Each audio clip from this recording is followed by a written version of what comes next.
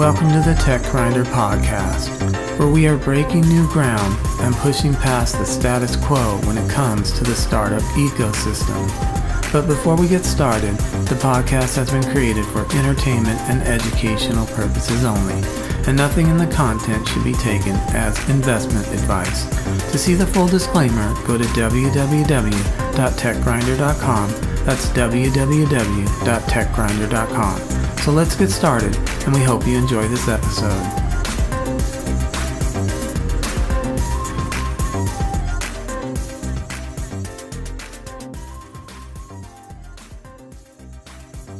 So let's get into this. This planet we live on is so very unique, and the Earth's atmosphere that allows us to roam freely on this planet is simply imaginatively and scientifically miraculous. When we step back from our busy, industrious lives and think about this planet, it is so spectacular and beautiful. With the advancements in technology, we can pull up a beautiful picture of almost anywhere in seconds. If you want to look at the beaches of Bora Bora, the Hawaiian Islands, St. Bart's, or whatever your heart desires, it is at our fingertips.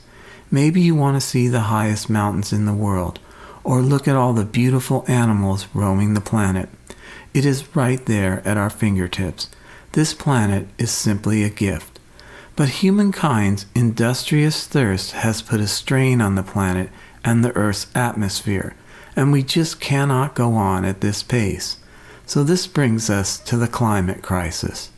Just saying it makes it all kind of sound daunting, and maybe it kind of makes it hard for some to think about where the starting point is. So where do we start? Well, how about the little things? Do they matter? Well, of course they matter. Turning off lights and cutting down on our use of electricity, using less water, and driving a bit less. Collectively, it all helps. The neat thing about the little things is we can also save some money as well. Now that we have possibly embraced the little things, could we use our imagination a bit and take the simplicity of the little things and make something happen on a larger scale? What if we did something on a global level, where we asked people to peacefully and on a volunteer basis to not drive their cars on Sundays? Remember, this would be on a volunteer basis, and if someone needed to go to work on Sunday to feed their family, it would be business as usual. And maybe people that could not do Sundays could do an optional Monday. This could have a huge impact. And again, it is so important to point out that this would be done on a very peaceful and volunteer basis. Cars, cars, cars. We all know that cars, trucks, and buses are releasing a mind-boggling amount of greenhouse gas emissions into the atmosphere every year.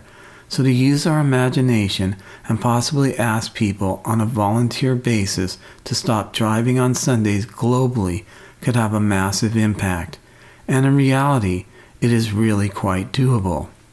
The sad part about transportation in general when it comes to the climate crisis, on the surface, it feels like there is not a lot of organization and planning going on. You see many cars on the road with just one driver on their way to work or wherever. But again, this is just on the surface, and we know there are many great people and companies that are trying to tackle transportation problems. But the true reality is that on a business level, when it comes to the climate crisis and transportation post-pandemic, the basic plan is get in your car and get to work. And the real proof of this lies in what we have seen with a lot of corporations, the fact that they are just demanding people to get back in the office without any regard for the climate crisis. This also brings something to the surface on a business level. It is every business and corporation out for themselves. This is not a good recipe for fighting the climate crisis. In fact, it is the exact opposite that needs to happen. There needs to be business camaraderie, unity, planning, and organization to create innovative plans for humankind to efficiently get more done, live better lives, and reduce the overall carbon footprint.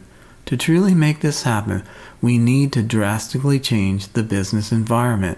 It cannot happen if the status quo is that every business and corporation is out for themselves. So if we get back to the little things, if we could use our imagination in a simple way, like asking people on a peaceful and volunteer basis to stop driving on Sundays globally, what do you think would happen if we got real serious and started doing some real business planning and applied some serious logistical thinking to cut down on the overall carbon footprint? We believe the little things matter, and we also believe collectively that every little bit helps. Turning off lights and cutting down on our use of electricity, using less water, and driving a bit less. We also believe that the possibilities to come up with amazing ideas could possibly range from simple to as far as our imaginations can conceptualize. So as we begin to end, on an extremely empathetic level, the last thing we should be doing is procrastinating. With a mindset that the challenges that we are facing in relation to the climate crisis are just too daunting, the narrative in relation to the climate crisis needs to be one filled with hope, excitement, innovation, and opportunity. Right now, our generation and humanity have the opportunity to show future generations that their existence on this planet was top of mind for us, and that we were forward-thinking and planning for their future on this planet. This is our generation's opportunity to right a wrong and to be on the right side of history when it comes to this beautiful planet and the Earth's atmosphere.